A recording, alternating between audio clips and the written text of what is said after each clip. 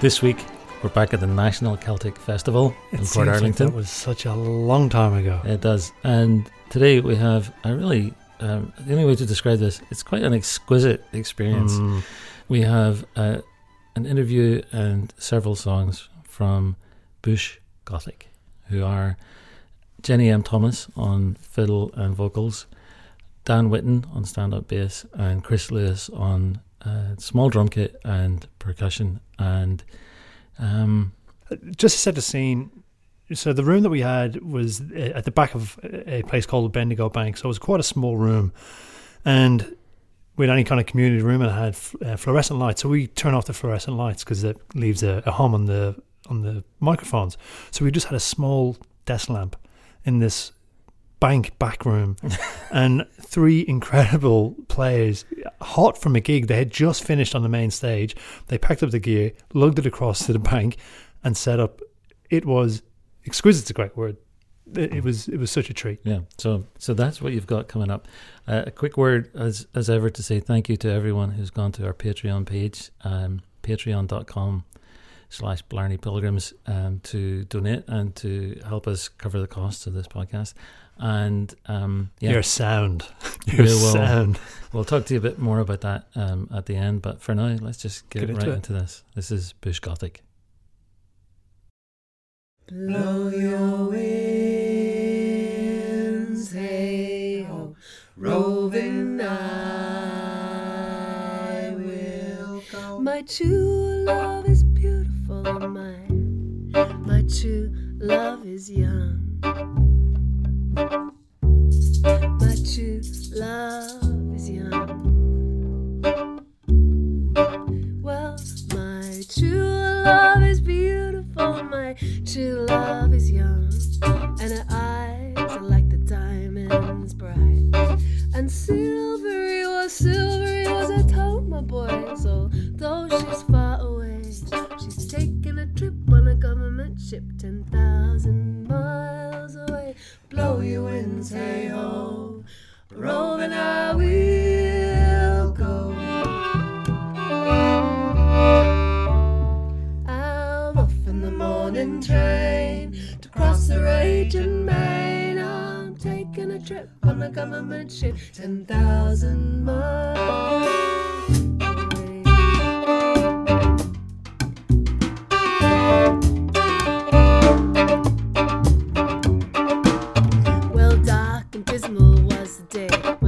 I seen my Megan sheet, a government band around each hand, another one around each leg. My boys, as the big ship left the quay, and you said she remember me 10,000 miles away. So blow your winds, hey ho, roving I will go. I'm off in the morning train to cross the raging on the government ship 10,000 miles away.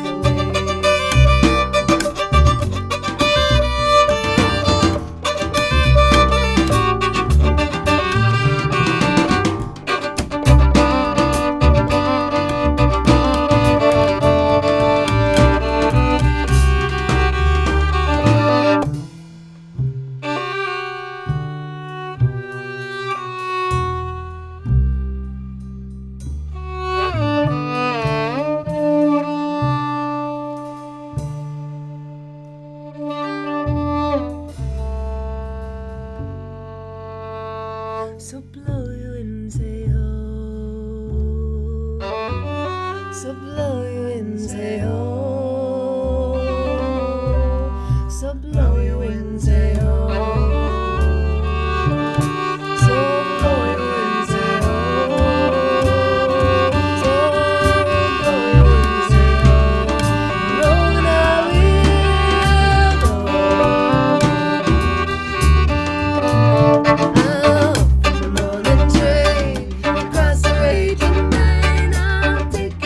On a government ship 10,000 miles Welcome to the Blarney Pilgrims podcast. Thank you so you. much Thank you. for joining us. This is a real treat. Here we are in the Bendigo Bank at the National Celtic Festival. We have the keys to the bank at 8 o'clock on a Saturday night. I mean, Doesn't look sus at all. With one lamp on. So what was that song you just played? It was called 10,000 Miles Away. So that's a song that is considered to be a traditional Australian song, but I think it started off life in England and then came here along with the rest of us. so there's a load of stuff that I'm interested in talking to you about, and I guess we'll start with just the origins of you three together playing together. If that's right. Like when you think about that now, how do you characterize that? How did that happen? Well, I got an email from Jenny, and I said, yes, I'll come and have a play. And then she said, there's a gig. And I said, I'll do it. And that was quite some time ago. Right. So That Was yeah. it like 2012 or something? No, actually, it was 10 years ago, and we did a series of what we call Bush Band Saturday afternoon series, where every week I would get a different bunch of musicians, pretty much just the bravest people around, to come and do Australian folk songs. except And- that, was that before the gig at the Darebin Feast where we played It with was Roy? before that. Oh, That was the very okay. first thing we ever did, and At Bar 303 in Northcote. yeah, so I wanted to have a band, and all I knew is it had to have drums, and I'd worked with Chris before in Circus Oz, and so and the instrumentation to me wasn't as important as the people. Yeah, To be right. the right people. So you mentioned bush bands, right? And I think this is something we keep on coming back to. The bush band concept is something that is kind of lost on myself and Dominic, because we haven't lived in Australia for that long. What's your take on, or how would you define bush band music? Well, bush bands, I came across bush bands in the 70s as a kid because I grew up in a left-wing, small L liberal household, and there was, as part of the folk revival in the 70s, that included Australian trad folk songs, particularly from the left-wing perspective. So there was lots of Depression-era songs, Union songs, and there were bush dances, which were effectively a romantic ideal of a rural-focused colonial social activity involving dancing in shearing sheds. So there was work songs also. Music halls. Well, actually, what I understood about it was for bush bands were a thing, and that they were generally involved at playing at parties and anti-nuclear demos. And in the 70s. in the that's what they 70s, did. that was it. But I understood that idea of a kind of a bush sensitivity, a bush sensibility, and an agricultural social idea. So is it the Australian equivalent of that American folk revival? Is it kind of like the same thing was happening, maybe just at a different time? I think it's a little bit different. I don't think that there were like, what do they call them? Like picking sessions and stuff like that. A little bit for. Well, I mean, it was a band for for dancing. dancing, like a ceilidh. Yeah, And I yeah. suppose just the term bush is this romantic term for not in the city. Yeah. Yeah. But the bush band I knew when I was growing up was Monbulk Jam. What about you, Chris? What do you reckon a bush band is? I know very little about bush bands. And yeah. When was the first time you heard the term Oh, bush actually, band? probably in the early 80s, there was someone took me to a bush dance. Yeah. Oh, okay. And what was that like? Wasn't my thing. No, it's not my thing. Well, what was it like? So what? Something that didn't think was their thing. What was it that you saw and you went, "Yeah, that's not." For me." Well, I'd say for me it wasn't my thing. It was too formal. Okay. Yeah, I found it too formal personally. Like cool dances. Yeah. But that is just that's just my purely Yeah. my own. Because sometimes I'm they the were rogue in this band. sometimes they were very formal, and I've heard these great stories of bands that were very early on in the colonial era of Australia, where there were particular dances which were for the people who were born in England and who were free settlers. And then there was the bush dances, which were for the ex-convicts, or so they were called, and the people who were born in Australia. So there's this real distinction between currency born, which means the Australian currency, which was a much lesser value than sterling, pound sterling. So you're either sterling or you're currency. And there were different dances for the different strata of society. And you had to go to the right one. And there's even a story of one, I've only read it from one account, but I reckon it's got to be true, of one big hall where there was a band at each end, and you had to go to the right end. No crossing, although the bush police will come and get you. The folk police. The folk police. They're still around. I know, we know. Yeah. So do you come into contact with the folk police a lot? They're very silent. They're like secret agents. They tend not to. They don't make themselves known, but you somehow know they're there from the gaps. They're the ones who go when they see the drum kit. Yeah. Oh, you know about it, Chris. Yeah, I really know about that. I probably... Or the people who come up and say, now, tell me, was that jazz that I could hear? Was that some jazz? You know, I once got accused of playing. I once got accused of playing jazz-like music. Oh, jazz! in an Irish pub. Jazz when I was 6, jazz-like. Oh, jazz-like. Jazz-like. Yes. And what were you? We were actually attempting. Me and Tony Murray, a guy I went to school with, were attempting a version of "Oblivious" by Aztec Camera, a Scottish band. With guitar and flute. Obviously, we could have presumed. But there's an F sharp minor that goes all the way up the neck, and and there's the seventh in there, and it's just it's pretty risky stuff. Pretty So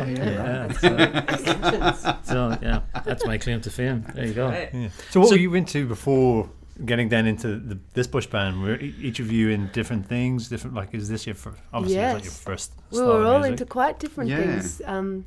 So I came to this from going through the whole classical system of I was a classical violist but my background, my family background is very much folk music, playing guitars around a campfire, singing in church, and but I branched out and did Irish fiddle and Scandinavian fiddle, and then fell deeply in love with Indian music, and then did that for many years until I saw bush bands playing at different festivals that I was performing at as a multicultural musician, and I thought, it was so masculine, and I was just like 3 or 4 chords, and I wasn't excited by it, so I thought it's time to do something else. So that was my journey. Yeah, and that was the moment when you said you started this band. Is this particular? I started doing it I started performing the songs as a soloist first. Yeah. Yeah. And that I'm interested about the Scandinavian playing that you did as well, because that is such an amazing, dynamic, kind of stirring sound, isn't it? It's incredible. But it's. I don't have anything else to say about it. I just wanted to share that. It's just that's perfect. I remember the first time I heard it, it was like, this is kind of it's strong. I don't know. Yeah. It is strong. I've heard similar sounds from some very old English fiddle music. Mm-hmm. It's quite stark and stark, yeah, and there's been connections made with Indian and Scandinavian music too. They use some quarter tones, so the notes in between the notes that we usually hear, which are just full of flavor, and also it's like a very tart apple, right? And so that tartness with the sweetness, it really gets you. Yeah. Is this a silly question to ask? Is that something you can demonstrate? Yes, I can. So a Scandinavian tune. So it's a very out of tune violin. That's my demonstration.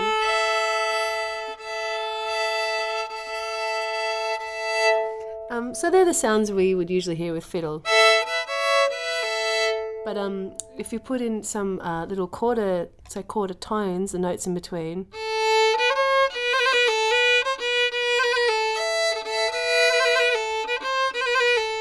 Gives you some other sound, and that's a little bit related to Indian music, how I would hear it anyway.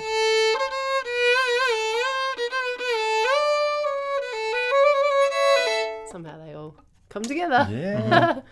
So we've mentioned the word colonialism quite a lot, and colonial. So I'd really like to talk about that a bit more. But do you want to do you fancy doing another quick tune first, or? Yeah, sure. Do you want to? I've tuned for Adeline. Yeah, fine. Which is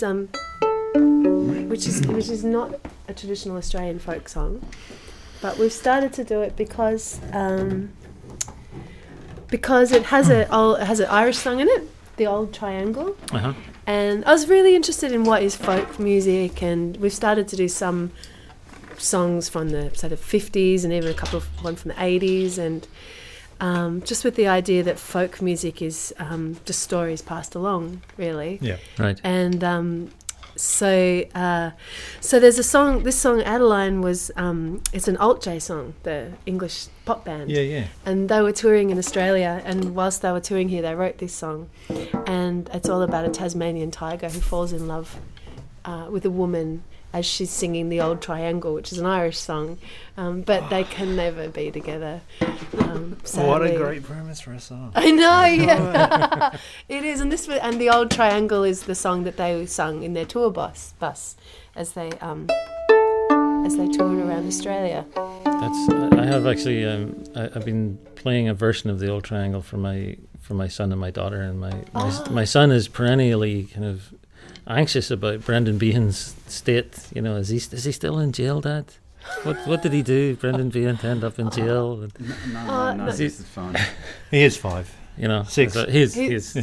Oh well, perfect. So, you know, perfect. I don't know how much to tell him. When do you start talking about that stuff to kids? So there you go. It's like, well, here's a play about capital punishment. yeah, darling. Well, So- you could sing along then, perhaps.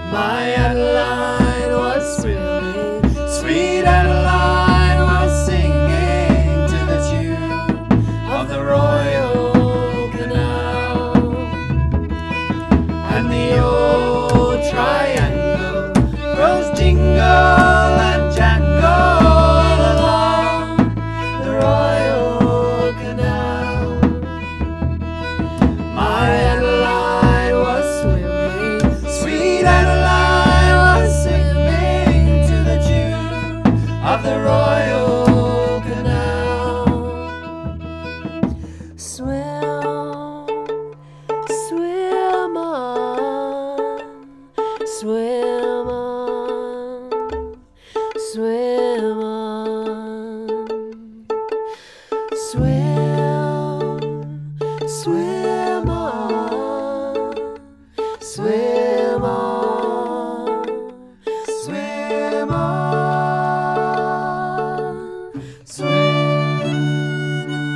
swim on, swim on, swim on, swim, swim on, swim on, swim on.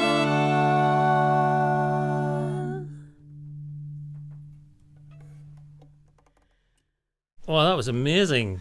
Thank you. That was fantastic. So, there's a song written by an English band in Australia featuring an Irish song in the middle of it. So, one of the things that I'm very interested in talking about, and I'm not very well equipped to talk about it because I haven't been here for very long, but having moved to Australia like a year and a half ago from the States, and thinking about the place of the kinds of music that are played at this Celtic festival, for instance, right? In my head, I have an idea of Irish music as being in part identified by being particularly songs reacting to the experience of being colonized. And I find it really interesting to sort of try and figure out how that fits into Australia, where the Irish become part of the colonization, right? As do the Scots, as do the English. And I don't have a question, but it strikes me as something really worth exploring, and I don't know where to go with it. So I've got a bit of an idea. Go on then. Because it's something that I thought about it a lot before when coming up with a title for our previous our album that we've just released, which is called Beyond the Pale. And the reason I decided to call it that because in many respects, certainly when I started playing Australian music, to play our own folk music was considered to be a bit beyond the pale. It was just really daggy and considered to be not at all a cool thing to do, but also was trying to look at going beyond what it is to have pale skin in Australia and what that means. But going back to the origins of the phrase beyond the pale, which came from the 14th century when the English did colonise Ireland and they built a really huge wooden paling fence around Dublin, and to be outside of this fence was to be beyond English civilization, so therefore to be beyond the pale, and to be inside was to be in it. And so just that was the reason for giving the title, but the deeper I suppose movement behind it was a real conviction that here in Australia we're very, and rightly so, we're encouraged to be multicultural and encouraged to open up our hearts and minds to all cultures, which I know I've done, and in my music, and also, you know, who you're living with and around you. But the very something that runs really true and deep is my own background of Irish and Welsh heritage, and so I think that there's something to be said for not forgetting that and trying to understand where that all comes from. And then that leads into the whole idea of, how did my family get here, or how did a lot of Irish families get here? And a lot of the time it was from persecution by the English, or, whether that's by extreme poverty or by being sent here as a convict. whether as a political prisoner or not. And so then you get a whole lot of people, Irish people here in Australia, and they're considered to be the lowest of the low, and they've never had property, and they've always been downtrodden. And so they get here, and finally, they have a chance to grab some land, and they do, and they grab the land, but then they become the oppressors. Then they start oppressing. Finally, for them, there's someone beneath me, and it's the Indigenous people. But the desperation is, in many times overrode any feelings of compassion, and so they took that land. So that starts to get, in some ways, it's so complex, but in other ways, it's really simple. So with the idea that this land that we're living on is full of stories, and Indigenous stories that have been going for so many since the Indigenous people will say since the beginning of time. So this is a way of, and Indigenous people will encourage us to tell our stories. So this is a way of just adding stories to the land that we're living on. And I think my personal conviction is that there's so much to break open about the time when Irish came here and when the English came here, and what happened with the Indigenous people. So let's talk about it and sing about it, and of course it's important. Of course, all these stories are important, and especially coming from a long history in Australia of the Irish being considered to be stupid, and they were second-class citizens in many ways, and they were considered to be peasants, and so just reclaiming that and go in a way, and saying, well, actually, look at this beautiful tradition, and look how fabulously rich and intelligent and broad it is, and that's not talked about in Australia very much at all. So I can understand your confusion. Yeah, confusion, and probably some of it's just in my head, like trying to figure out. To reconcile, it's that thought. Coming to some articulation of how I feel about it. You've clearly reached that point, right, where you're able to sort of articulate it. I'm still kind of like floundering around. Sort of. I keep changing my mind, though. We're all so complex in a way. We can contradict ourselves. That's okay. Yeah, were you going to say something, Chris? Oh, it's an indirect thing. Recently, it's about two people who I played with recently, whose thing was I found out Irish music, and they were interesting people because one was half Filipino, but he was half Filipino, half Irish. We did a gig. I did a jazz gig with this guy and him and a didge player, an Indigenous guy who was also half Irish. And so just in terms of the sort of where the music's going, I thought that was just a really interesting example of I don't know, the development of that music in this country. And I thought, they know Irish music way more than I do. Or even though I actually have some Irish heritage too. Yeah. It was just an interesting yeah, phenomenon. No, absolutely. Yeah, it was a virtuoso didge player that I played with and a Filipino guitar player, half Filipino. Yeah, but it's just happy to bust out the tunes. Yeah, well, the didge player just said, I've got a few jigs. If you want. And it's really interesting you called your album Beyond the Pale, because I'm from Drogheda in Ireland, which is within the Pale. And I always, not always, but for the last while, particularly thinking about this project and trying to reconnect with Irish music, always felt that I am from the Pale. So it's almost that West Brit, almost a bit of a shame attached to it that I don't understand real Ireland, inverted commas. And it's interesting you would use something like a title like that, looking back to Ireland for your own heritage, because essentially it's the same reason I'm embarking on this podcast. It's to try and connect in a certain way because I am from the Pale, and I want to does it make sense to go beyond the Pale? Yeah, educate myself. Yeah, totally. And actually, when we first met about a year and a half ago, not long after I got here, through an Australian friend, and he had said he said to me, "Oh, you have to meet this Irish person that lives in town."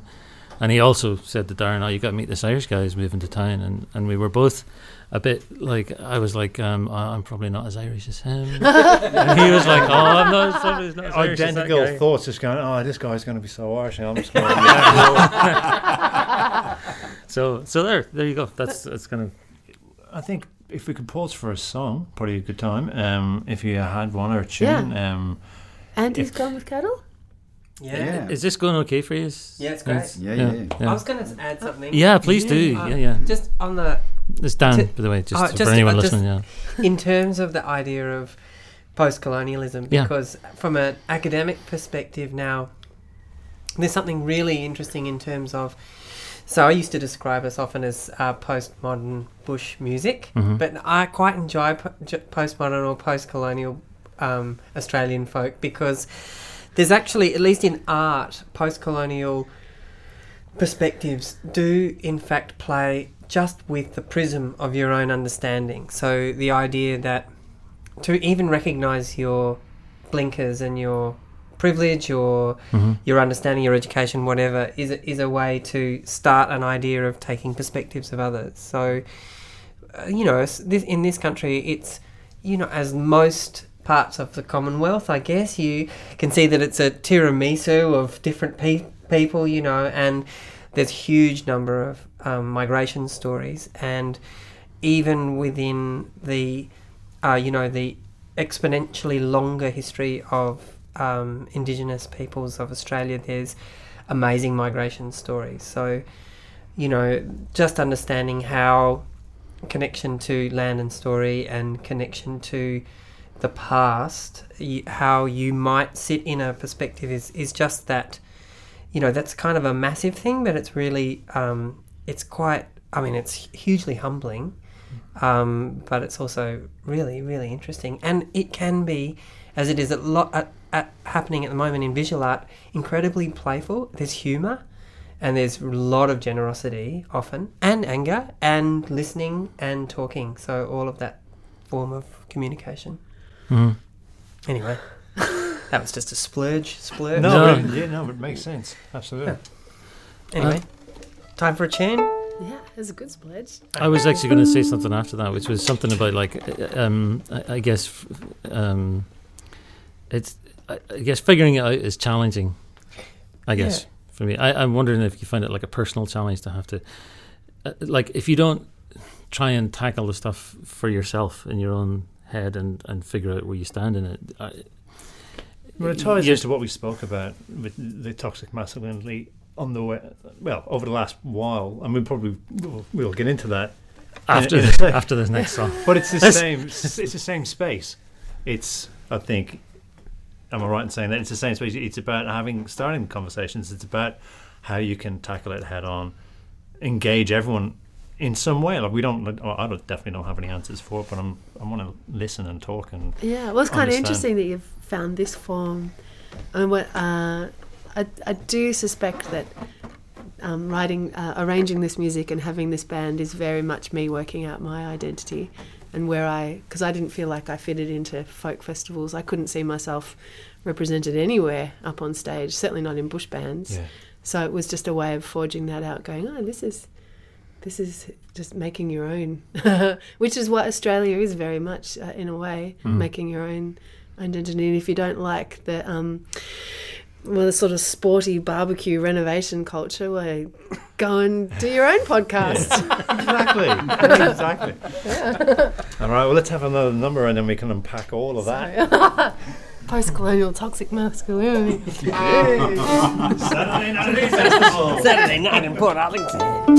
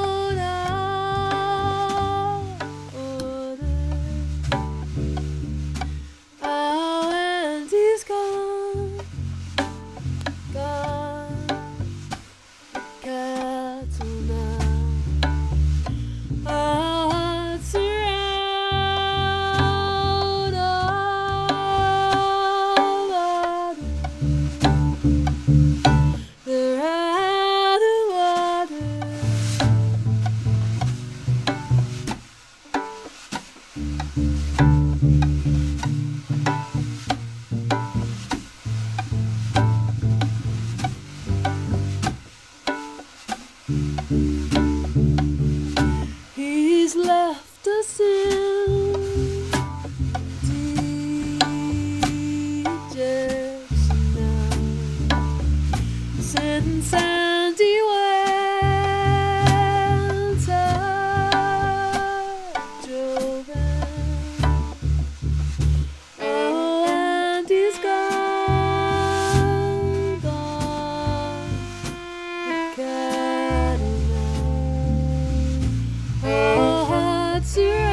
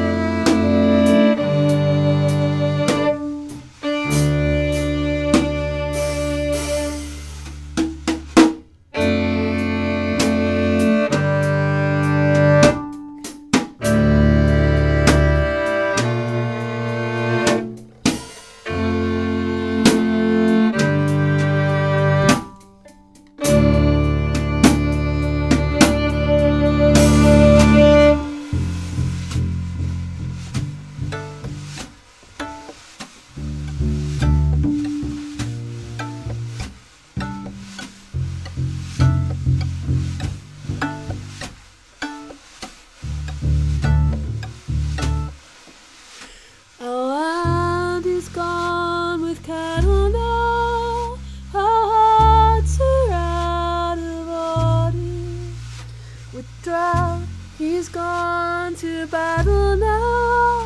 Across the Queensland border, he's left us in dejection now. Our thoughts with him are roving. It's done on the selection now. Since Andy went to droving, he went to droving.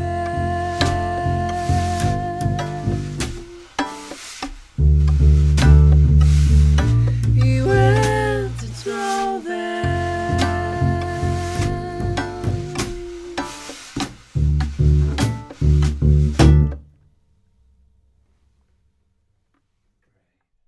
So, Jenny, the last thing you mentioned before that tune was forging your own way in the folk scene. What was that like? What was the process? And sometimes it's very hard to do something if you don't have a mentor or someone that you can go, oh, look what they're doing. I'd like to do something just like that. So I really looked to overseas for folk movements in England a lot and for inspiration. And in many ways, it's wonderful to have an artistic project where you can see a whole lot of material in front of you that is ripe and ready for exploration, and that's really exciting and great. Yeah. And the flip side of it is that you're always sort of creating and inventing it. Seems a little like in a bubble, and there's always been that real opposites like that, in that we get great support from, say, ABC, who'll go, ooh, that's Australian colonial history. They go, let's hear more of that. And then other people who, as soon as you say the sentence Australian folk music, that their eyes glaze over, or they just start walking away because they don't. They have certain expectations about what that is, and the expectation is that your socks will be very long and you have a bushy beard and that you'll be singing 17 verses, sort of shouting at you. And that's with a lagerphone. With a lagerphone, which is how it has been on stage, but it's not really how it is, in the sessions and in the lounge rooms and around the campfires. It's much more subtle than that. So what were the inspirations that you were drawn on from England and other places? Who were the singers that were? The singers was someone who was the very last podcast we did with, which is a singer called Jim Moray, and he's an English folk singer. And I heard him on an Australian radio program, and he was a young English man singing English folk songs. And I thought, wow, look, there you go, that makes sense. I thought, why doesn't someone do that with Australian folk songs? Because at that time, people were doing a lot of American songs, and that's pretty much it in Australia, and Irish songs. Lots of Irish songs. But apart from that, the Unthanks and the Winter Set, that are really did some great. So anybody you played with them too, didn't you? Didn't you play at their festival? Or? Yeah, they invited us to come and play at their festival, which was quite wonderful. Yeah. That was wonderful to do. And in Australia, pretty much anybody or any artist, whether it be a visual artist or a movie director or a dancer who would go, just have conviction that say, no, I really like doing this, and I'm going to keep doing it. That's where I get my inspiration from. Yeah. So one other area that I wanted to touch on with you, since you've explored so deeply the area of folk music. I have a couple of young kids, and I was teaching them one night. I was singing the Wee Cooper of Fife. I don't know if you know that Scottish song. No. There was a wee Cooper who lived in Fife, nickety nackety noo noo noo, and he would get himself a wife. Hey Willie Walkie ho, John Dougal a hen, Rushity roo roo roo, and the kids loved those nickety nackety noo noo noos. But of course, then I sort of thought, okay, I used to know that. I think I learned that song at school, so I went and looked it up, and it turns out the second verse is, she wouldn't cook and she wouldn't stew, nickety nackety noo noo noo. Oh no! The third verse it doesn't go well. So yeah. And so he puts a sheepskin over her because she's of a better class of woman than he is of man. And then he beats her with a stick. And by the fifth verse, she's cooking and stewing away as expected, right? So nickety nackety noo. So it kind of got me thinking about ideas of masculinity in folk songs, and I'm going on a bit here, but I'll tell you this other story. So the other thing that happened around the same time was that I used to have a Burns night in Seattle, and just after the 2016 election in the States, we had Burns night, and my two friends were doing the Toast to the Lassies and the reply. They're both women, and they chose to recite a transcript of the account that Donald Trump gave of molesting women, and they did it as a recitation, and it was absolutely heart-stopping in its kind of horribleness, and we ended up having a very long discussion about why are we even celebrating Robert Burns, and what is that about. So those two things got me kind of wondering about what do you do with old material, folk songs that have material in them, and it extends to anything really. It extends to Irish folk myths, which I started trying to read my kids, and it's like, and then he slaughtered 5,000. Jesus, it's worse than the Bible. Well, it's the folk tradition, and that's open and for changing, and as to whatever times that you're in. Yeah. So I think it's perfect for it, and we're all capable of taking in so much subtlety that sometimes just a word or two changed. Maybe the nickety nackety song, can you just flip the genders? Or so we sing True Blue, hey True Blue, and there's one line, she what is it at the end, she'll be fight Is it standing by your mate? And the original is when he's in a fight. When he's in a fight. So we just sing when she's in a fight, oh she'll be right, and you see eyebrows go up. But now's the time to either decide not to sing that song because it's terrible. A good example on the other side is the Turkey in the Straw, which is the ice cream song on ice cream trucks, right? It's an important song. Turkey in the Straw. Yeah. But it has now, it has a Pavlovian effect of ice cream. It's it's ice cream. At what point you're going to go, well, this is now the new meaning of the song. What's the background of Turkey in the Straw there? Tell me I don't know. The NPR did a piece on it, and essentially it's a racist song, right, from the minstrel time.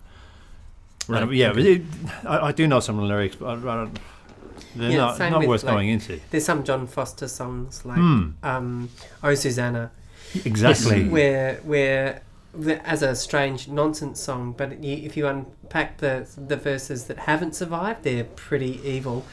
But you have to take into account the history of which that entertainment was happening. Yeah. So that's what it was, and they're incredibly well crafted songs. They're political. The picture that they're making of that political time is fairly accurate in that racism was part of the diet, and it was normal. So how do you call that out? How do you change that? So you can either represent and unpack that stuff, or you can find things that survive that speak to you.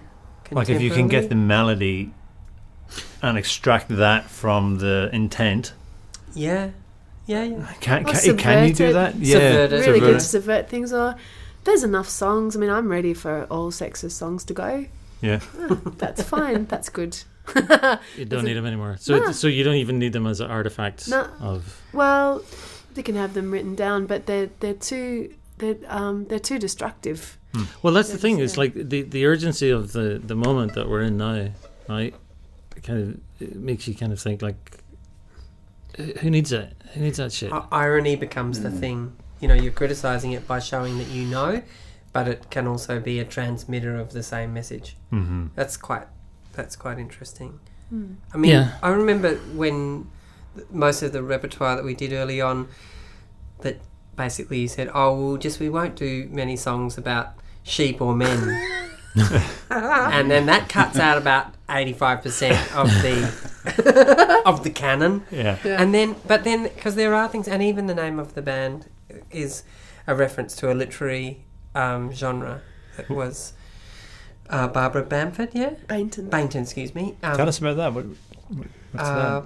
Barbara Bainton was an Australian who wrote these effectively penny dreadfuls about. She wrote short stories. She wrote short stories. Yeah, they were very popular. She made a living. They're not penny dreadfuls at all. I've never heard that term before. Basically, they're sensationalist stories. Short like pieces. Paperbacks. Yeah. She was. Well, they were a paperback. She was also considered to be in the form of literature. So this is about the same time as Henry Lawson. So the song Andy's Gone with Cattle that we play was a Henry Lawson poem. Right. And she was writing at the same time. I've just taken over, haven't I? Yeah, it's good. That's fine. You know more about Barbara than me. You're doing a good job, but you did get her name wrong. Yeah, that's true. There you go. Go for it. So your credit is shot. That's it. And so she was writing when Banjo Paterson and Henry Lawson and many other writers were writing about the Golden Fleece and the Lucky Country and that how extraordinary Australian was. She was writing about being a woman alone in the bush and rape and murder and children dying and she became quite well known. And so that genre was called Bush Gothic. So that's where we took our name from. Wow! Thank you for telling us that. I wouldn't have known that. Oh, you're welcome. No one knows it. Actually, there are some academics who come and they say, I've just been finalising my exegesis and this is so great to find you. But it's interesting too because there was there was propaganda about for immigration there were ads posted in British newspapers that said meat 3 times a day. You will have work. You will get fed. Come and enjoy this. Plenty of men, because there were too many men. Yeah, 15 for every woman or something. Something like that. For a while there. Yeah. So, outside of that, for any listeners, where should they find you? We have a website, bushgothic.com, and for anyone listening too, check out the videos. There's one particular video you guys have. It is shot impeccably. I love it. It's so beautiful. With the animals. Yeah. So beautiful. Thank you. And your albums. Find them on Bandcamp. Bandcamp's the place to go? Yeah, it's great. And our website. Yeah, it's all via. But Bandcamp's the place to buy the music. Yeah, Bandcamp's a great place to buy music for music. So it's I mean, totally appreciate streaming as a form of sample, but for supporting musicians, buying their music on platforms like Bandcamp means a huge amount. It's direct and it goes straight, and it's. So you've heard it. Bandcamp's the place to go to get the albums. All right. Yeah, absolutely. You seem to like. I'll let you go. You've been very kind with your time, but I just want to say, like, you seem to like when you start playing. You seem to totally love it. Yeah. I mean, it's kind of. You exude a sense of loving the thing. Sure, it's incredible. It's just, but you can feel it. But for 2 people sitting in front of time, that's a good point. Yeah. We are only alive, so for X number of years, so you might as well get in make there. the most of it. Yeah. You're going to do it. Yeah. Yeah. On that note, Thank you so much. That's Pleasure. brilliant. Thank That's you. great. Are we going to? We usually actually finish on a tune. Ah. Have we got one more left, or we can Yeah. just we can change the format? Yeah, we could. We should do a well-known one, like to give it some kind of context. I think we can probably just go straight through. Yeah. Okay.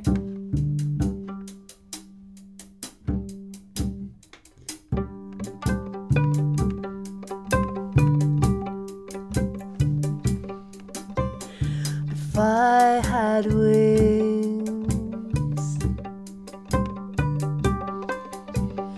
if I had wings, I'd fly to my honey, love. I'd fly to my honey, love. And in her arms,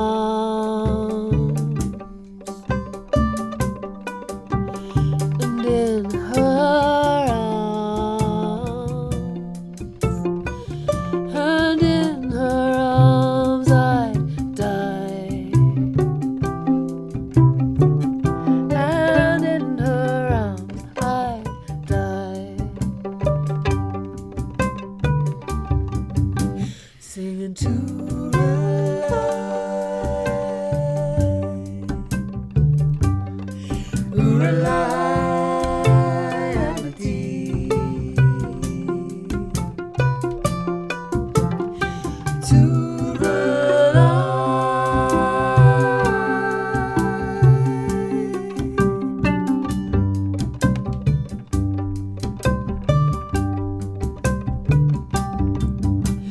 for 7 long years.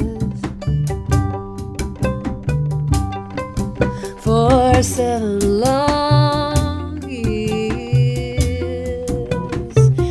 For 7 long years and a day. For 7 long years and a day. Singing to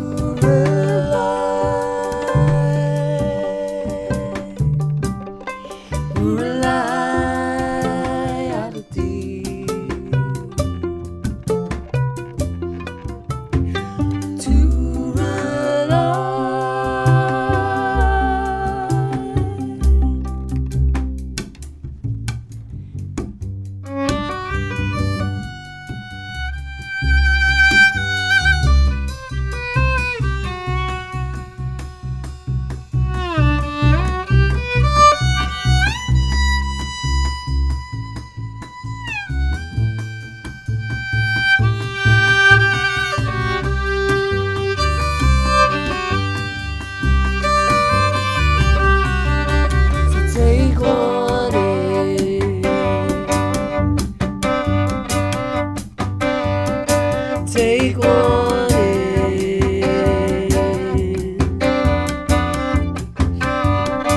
Take one in. Oh, you join me.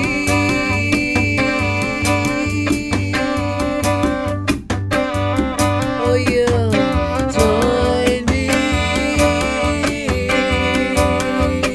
Oh, you join me and butter me, baby.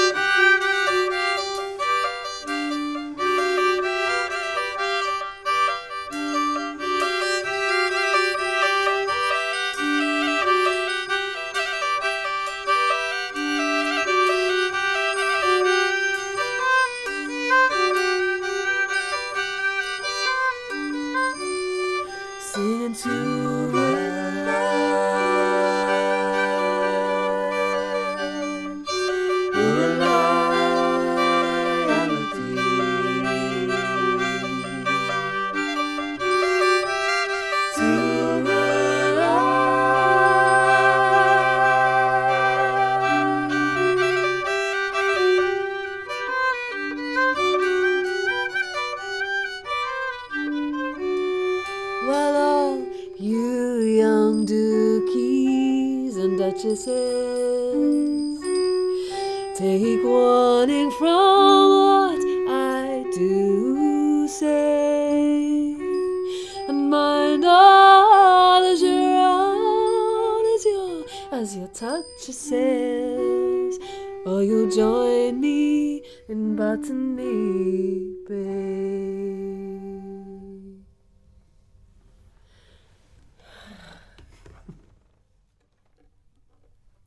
I really think that recording captured some of the essence of what happened that night. That was a very special night. I love how you hear every breath, every tap, every jingle, every jangle. It was such, I know we say a treat a lot, but that was spine-tingling special. Do you know, I went to see Bush Gothic last weekend, and one of the most amazing things about what they do, the phrase that people use is that they reimagine these songs, but truly when you sit and listen to the whole set, you're submerged in this transformative music. Yeah. But it's lovely. It's textural too. It has this different. The chords they allow so much space, I think, but yet so things full to unfurl. Yeah, it's Hey, so Dan mentioned in that interview, if you want to support these guys, give the Spotify's and the iTunes a bit of a miss. Go to the Bandcamp, grab it from there. It's a better way to support the artist. So you'll find that at bushgothic.bandcamp.com. Look, if I've got that wrong, just check the link in the show notes. I'll be triple checking that that's correct. And if you fancy going to see them, they're actually doing a free concert and a music clip filming on Monday the 2nd of September at the Retreat Hotel in Abbotsford. So what is it they're recording? Half a May. So they're filming a video, I think. Wow. And it's a free concert, so you can go along. It's a great opportunity to see them live. And great. Come and say hello to myself and Dom, because it sounds like we'll be there. Thanks again to Jenny, to Dan, and to Chris, and thank you to you. Yeah, till next week.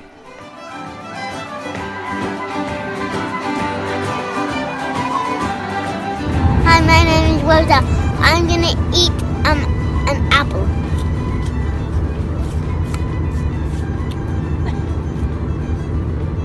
Please give Dominic and Darwin 5 stars.